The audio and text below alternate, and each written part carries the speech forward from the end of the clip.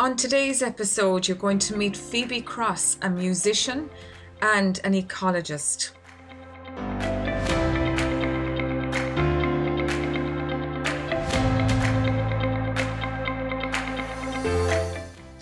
I'm your host, Sylvia Morn, and you're listening to the Music Secrets Exposed podcast.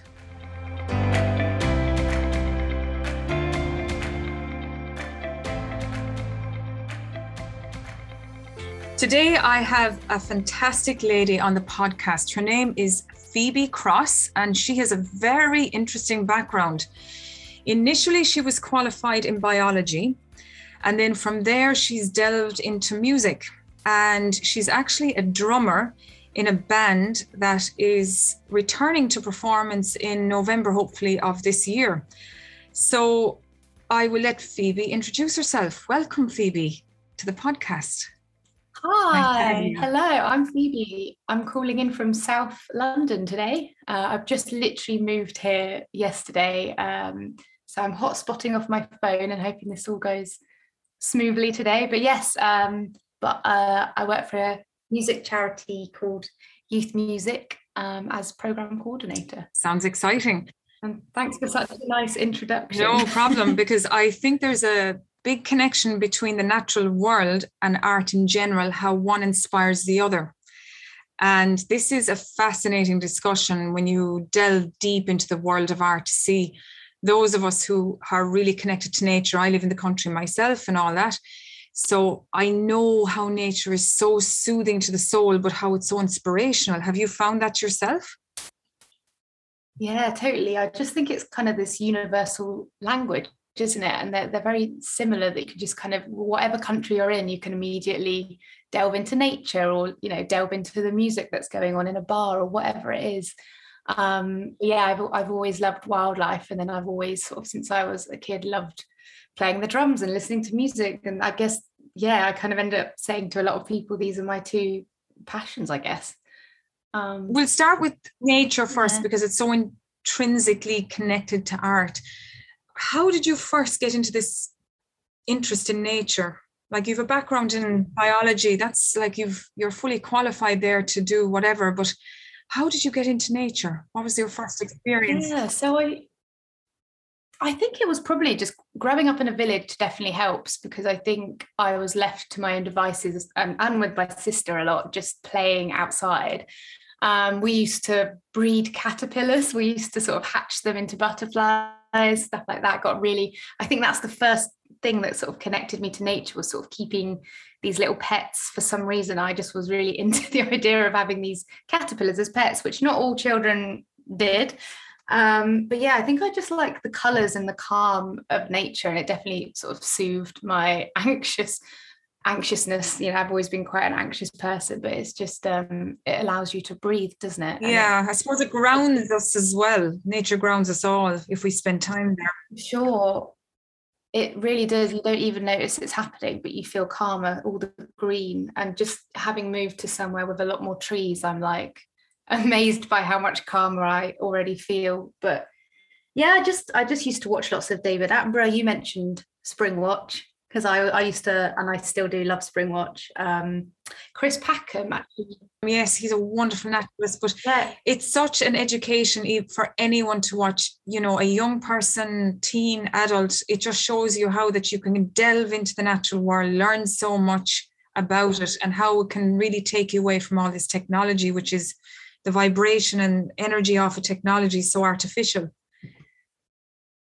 I know what you mean. Yeah, it's so strange, isn't it? But Chris Packham he did zoology, so the similar degree to me. I did the biology sort of strand, but I specialised in ecology, so it was kind of I just ended up going that way. And I don't think I've ever been very aware of where I'm going career-wise, but I've just always followed my nose in what I'm interested in, which is a privilege, isn't it, sometimes in itself, to just be able to be a bit blinkers on, just going for it. But it definitely just made me happy, I guess. It's great to follow your passion.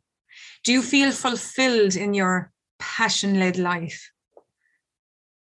I think I do. I kind of, the other day I was thinking about it, and thinking about just I don't judge anyone's careers, but the idea of working in a bank or something, you know, working for the man or whatever, it's just not for me. I think I've just always, I'm so lucky at youth music because it's just an amazing office environment and it's so diverse and everyone's on the same page and it's just, we bounce off each other. It's fantastic, honestly. So I think I'd have to almost fake my personality if I was working somewhere so clinical. So I guess that's why I do feel really happy that I found somewhere that's just relevant to all my interests. How did this transition happen, going from biology and ecology and all of that, which is really fascinating, and now you're the coordinator of the Youth Music Network, or you're in that zone? How did that happen? How did that job happen? So interesting. Yeah, I hadn't thought about it before. No one's really, I guess I've talked about it a little bit with friends, but I guess it was sort of a merging of interests, because I was always playing in bands at uni and kind of interested in that. And then I was doing nature stuff, going on field trips and all that. And I moved to London. I'd done an internship as an ecologist, so I had that experience. So I took a job as an ecologist again in London. I was doing all sorts, like bat surveys, which is kind of linked to sound, because we had bat detectors and it's such high frequency. So there's a weird kind of sound engineering element there, which kind of links to music. But yeah, I just followed the ecology career stuff and then ended up doing a lot more of the admin. And as a result, kind of had a lot more experience in the sort of program coordinator type roles, kind of, I love doing a bit of everything and doing all the cross team working. And that's how I kind of ended up transitioning. I just sort of grew tired of consultancy work. And then this job just, when things just kind of, I do believe everything happens for a reason. A door closes, but one opens, and there it was. And I showed my partner the job, just Youth Music as a charity. And he was just like, you have to apply for this, this is your calling. This is your DNA. So there it is, yeah. And how did you get into music first? What's your background in music in general?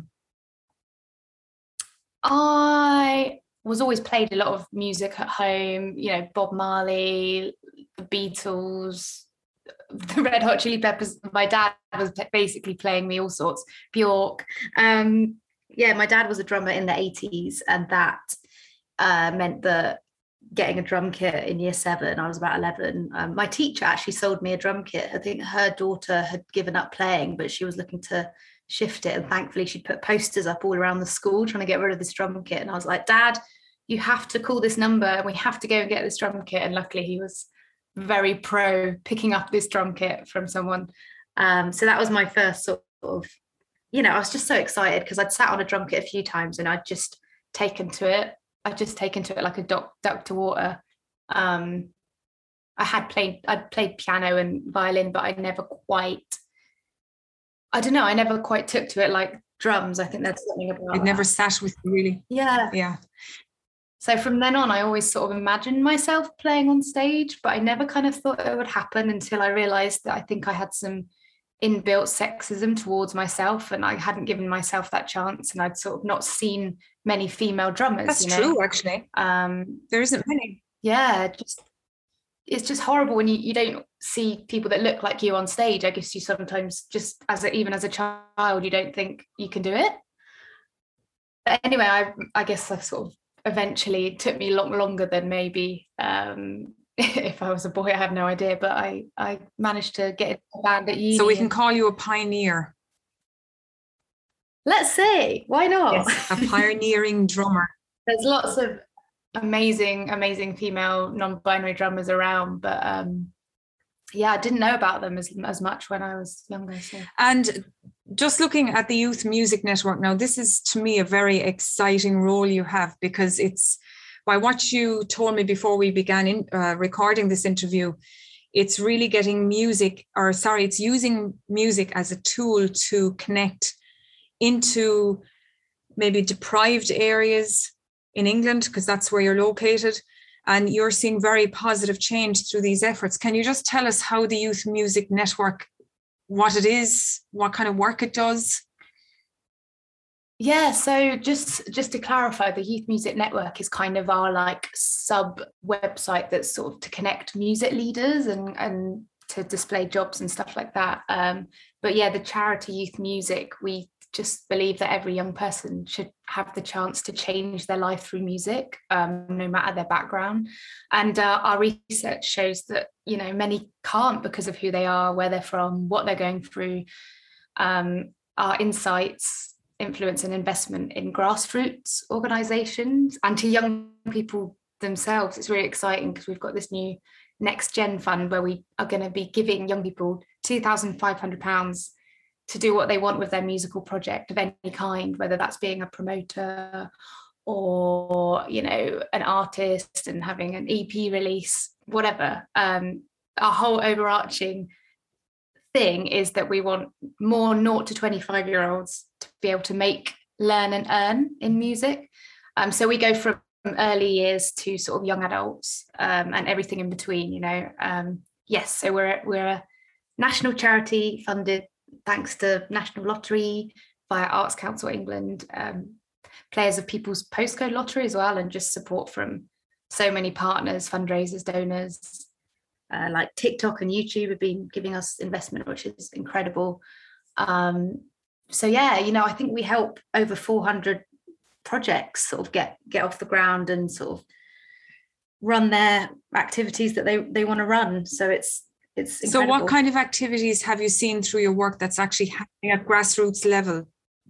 Have you a few examples?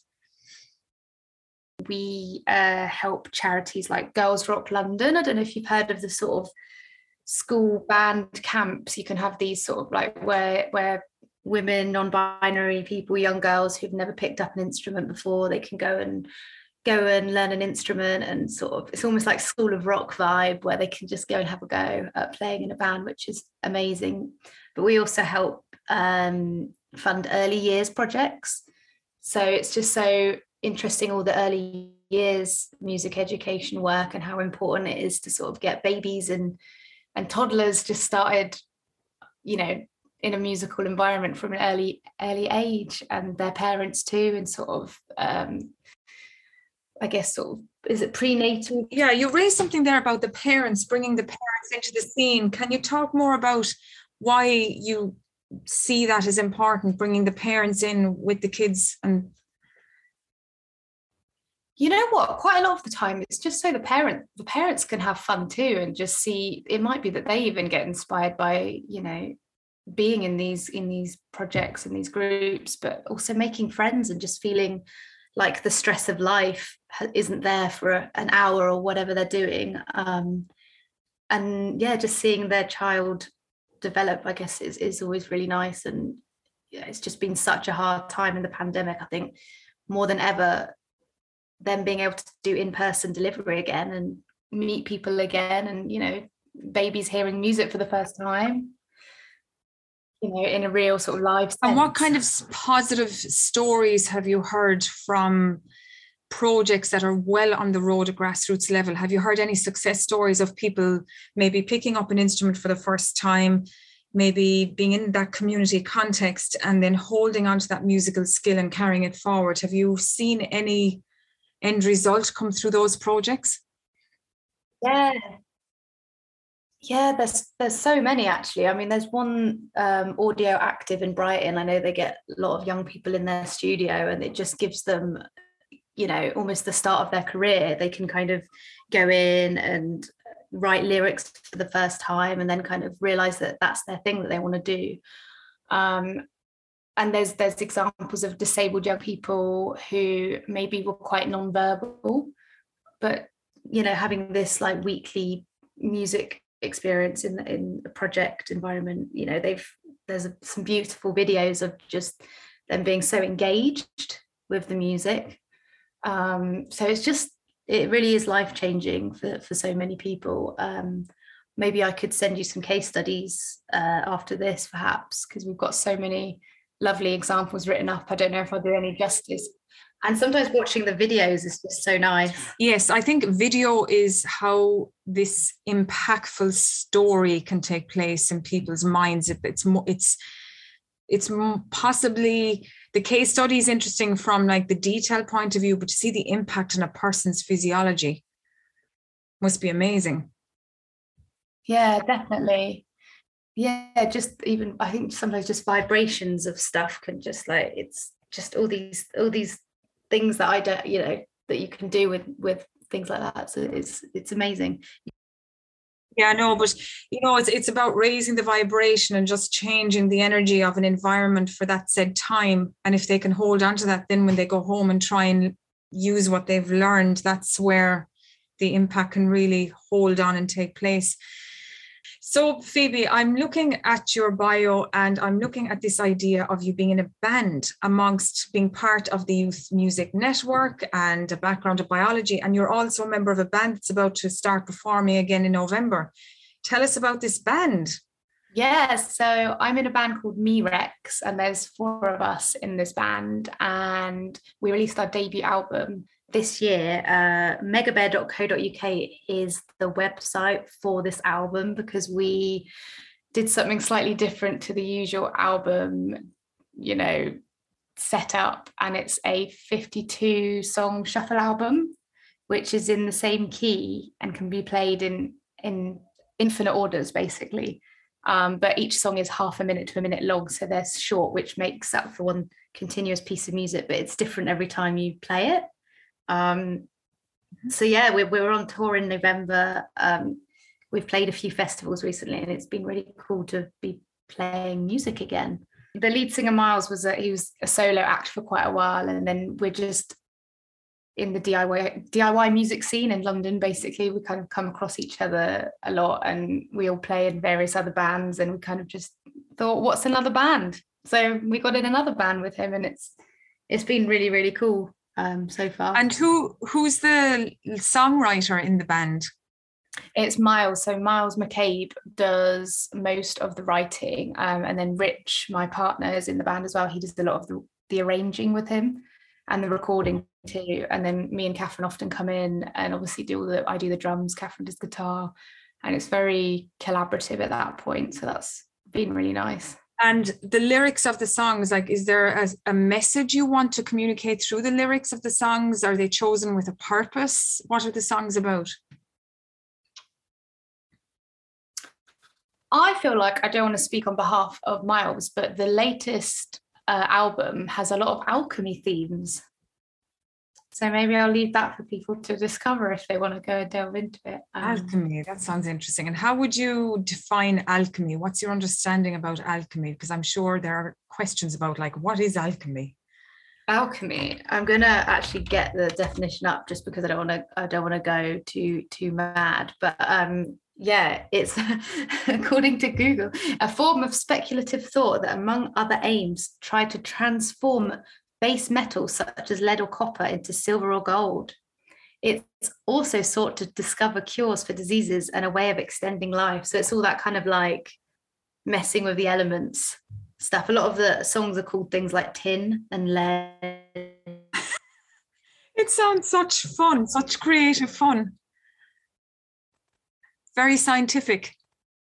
So, Phoebe, you're about to perform in November. Now, for anyone listening who really is fixated in the idea of performance and would love to get into the world, given your experience, what tips or tricks do you have concerning performance that you would tell someone? I tell them, number 1, don't give up. Number 2, don't worry about being nervous, because everyone gets nervous and it's still worth playing, even though sometimes you can feel a bit sick before you go on stage, because it can be terrifying. And number 3, do some vocal warm-ups before you go on stage. Really have some routines that you follow that really helps you relax and get into the zone, I'd say. I reckon they're my tips for performing. And I would add to that, just work on the breath. Yes. Because the faster your breath moves, if you slow it down, you're just calming the nervous system down. And if you don't feel nerves, there's something wrong. You seem like the sort of person that might be into mindfulness and sort of meditating. Yeah, I've gone down that route because I had to. And I've really been through a 20-year journey now, I can tell you, with a lot of ups and downs. Yeah. Oh, it is. Making time for yourself is something that we rarely do, but I think the pandemic's helped people sort of, at least, It has. I suppose I hate saying that the COVID pandemic, there's been positives out of it, but people tell me that it has been positive by pulling them back into their home with Totally. their family and connecting again and all of that. And communities have done a lot of background work while things were shut down, Exactly. which is good to see. So And I hate to say that's a benefit of COVID though, because I think it's okay to say that though. I think I've been through the same thing of sort of like really enjoying the space and working from home and kind of breathing and knowing that it's because the world's not going through a good time. But I hope we just learn from it and just be more compassionate. And mental health is such a big part of everything now as well, like mental health stuff, and realizing that people do get burnout and people, you know, need to talk about it more. They do 100%. I've done a couple of interviews in the recent weeks, and on 2 occasions burnout was mentioned regarding performers in the musical world, and that they had to basically remove themselves from the musical world, and it took a long time for them to recover, and they had to choose very carefully where they positioned themselves following that, and they had to reevaluate what they were doing and why they were doing it. And the performance world is all glitz and glamour, but you have to, in my opinion, from what I'm observing, you have to be very careful in how you maintain the environment that surrounds you on a day-to-day basis. Totally. So that burnout doesn't take effect. Yeah, it's just recognizing the early signs of exhaustion and kind of when you're feeling stressed, like why that is, and what you need to talk to your friends about or your manager at work or whatever it needs to happen, you know. Because I obviously work full time and I always have, and then I've fitted in touring with annual leave and stuff, and you know, it's figuring out when to take leave to relax and when to take leave to go on tour and play these really quite hard shows when it's a long tour or when it's, you know, you're driving as well. And you just mentioned there that you're working full time and you're also performing when you can permit or give the time for performing. I'm just wondering, where does practice fit in? How do you fit practice in? Because there's 2 kinds of people. There's people who are so passionate about music that time spent to their instrument is just gold. And there's more people that they know they have to practice and they want the end result, but this practicing and working out the niggly little issues that occur during the learning process of a new piece of music or something is challenging for them. So totally. How do you fit in practice, and how do you manage practice, and what tips would you give someone? Well, I'd say firstly, you can sort of start off, or especially if you play things like guitar and you're singing, you can do stuff at home, which is really nice. I know that one of my bandmates loves sort of sorting stuff out on her own before she gets in a space with other people. I think she just finds that a bit less intimidating, because some people don't like learning on the spot, or kind of like they don't feel like they can improvise, you know. They just need to get used to it. But I mean, I do love practicing purely because I'm so anxious that I like knowing I know the parts and I'm not going to get it wrong. That's another thing though. It doesn't matter if you make a mistake on stage, as long as you're feeling it out and, you know, you're doing that. But my partner works in a studio in Willesden Green. So we go there, we actually do get that for free when we need to practice. Miles comes up from Brighton and we all go there normally. If we had to pay for it, that would be maybe more of an issue. We wouldn't be able to practice probably as much. I think that's kind of an example of just financial constraint, meaning it's harder to get that in. And I think over lockdown, we've been able to obviously practice and haven't had the shows. So it's been quite different. We've done a lot more recording and practicing than playing gigs. But we managed to set up a few live streams. I think you might have watched a few. I'm not sure if you saw any, but I can send you a link to them too. But that's please. I'll put them in the podcast description for people to see them. Yeah, that would be very educational. I may or may not have answered your question. So the thing is, you see, with some people who learn music, they love music, but when it comes to the niggly issues of trying to work out a difficult part of the music, the challenge gets too big in their heads, and it stops them from breaking through that threshold of skill. Yeah. And I'm just wondering, have you ever met that in your own life with playing the drums? Like, has there ever been a time where you've had to break through a challenge to reach that threshold of skill and possibly break through it to get to the next level? Yes, definitely. My partner Rich sometimes comes up with drum parts that he can't quite play, but he knows that I would be able to play. So he'll kind of show me what he means. And sometimes I'll just be like, no, this can't actually physically happen. But we always get there, and it's always like, oh my God, this is a cool thing that I would not have thought of. And I can be quite grumpy at first, and sometimes I don't like sort of having to do it loads and loads of times and having to slow it down. But once I get it, and you can play it faster and you can play it with the band, it's amazing. So that's definitely a really good example of that that came to mind immediately. So what you're saying there is you work on your own, breaking through the skill issue, if you will. And then the result or the reward is that you go into the band situation in the studio and you're there and you can do it 100%, and it's great crack. Great crack. So that's the reward. Great crack. That's our word here in Ireland for fun. Fun on steroids. So, wow. So you've such an interesting life, and I can get the sense, Phoebe, that you're living a passion-filled life and a very fulfilled life, and it's lovely to hear such a story. It really is a pleasure. That's really nice, Sylvia. And thanks so much for having me. It's a pleasure. I guess sometimes it's at the cost of not having quite as much money, but you know what? Whatever. It's fine. Well, you see, if you go back into history and you look at this, if you go back into history and you look at people like Mozart, renowned Mozart, I mean, he didn't have much money. He died a pauper. And I mean, but look at what he created. He created these melodies that are scientifically proven to have a beneficial effect when you're studying, or if you need to calm down, or there's a lot of science that people have looked at Mozart's music and says, what's going on with this music? And yet when you look into the lifestyle that he led and the lack of money that he had, and Beethoven was another example in the same situation, he had difficulties in that area. So money very often can be, unfortunately, one of the ways creativity happens. It makes you push a bit harder and kind of, I mean, I just hope that the government, realizes that creative arts are really important. It's sometimes it's not always prioritized, and I think that happens in most countries. Some of them not so much, but. Well, I mean, in recent years, the big news broke in the US there back, I think it was around 2008 when the financial collapse took place, that there was going to be huge cuts in public schools concerning the music facilities there. And people in America were, the people in the know that knew the value of the arts were very angry about this, and they really spoke out strongly against it. But it didn't change things, to my knowledge, unless private communities raised money and did their own thing. And, for those people that know the value of the arts, it's a skill that you can carry through life.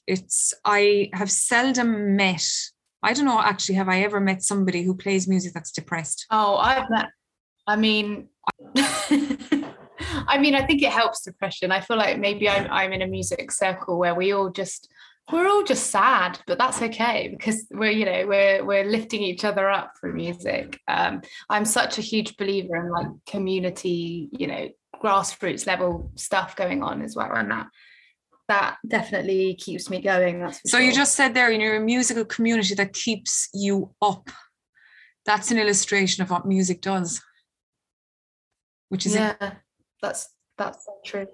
What you've just made me think about is how for ages we didn't value ecosystem services, which is sort of like the things you can't always put a monetary value on. A tree over there, it's almost the same of like, you can't always put a monetary value on music, and that's the music and nature thing. And I seem to have tied it all around and tied it all up really well now, but it's kind of, when will you put a price on all these things and the well-being element, and actually, providing oxygen? And I'm mashing all my thoughts up now, but you know what I mean, probably. I do. I 100% know what you mean. It's like the financial minister in our government, or the finance minister, I should say, the finance minister in our government doesn't value what needs to be valued because there's no price tag attached to it. That's the thing. It's so money driven. It's very much money driven. That's a shame. Yeah, it is. I mean, look at what's happening, the climate catastrophe at the moment, and I just hope that the human race kind of wakes up. Does something about it, or, you know, whatever happens, nature will be fine. It will adapt, it will do stuff, it will come out the other side. But don't know about humans. I think the farther we live away from nature, it can be a problem. Yeah, I totally agree. Yeah, I just hope, I hope we all kind of, I don't know, I feel like I sympathize with just people, because we've got this short lifespan and we don't always see 200 years ahead. It's hard because it's very instantaneous life, isn't it? Yes, I agree. Yeah, I often think our lifespan is too short sometimes. I know what you mean.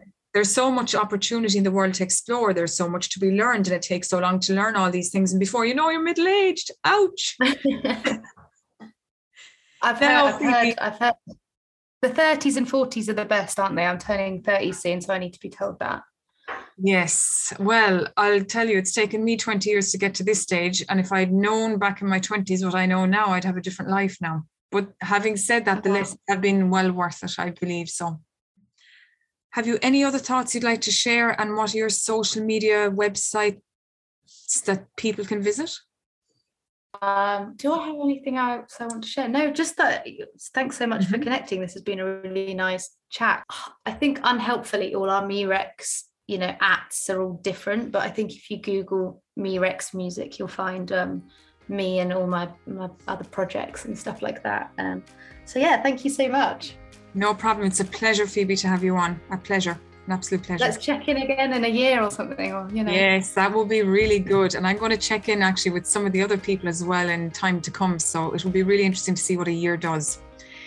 See what developments have taken place on account of the COVID changes and so on. So yeah, for sure.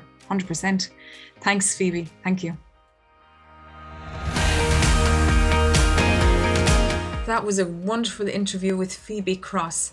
You can find all the links to her music and her work and anything else that was mentioned in the episode in the podcast description below.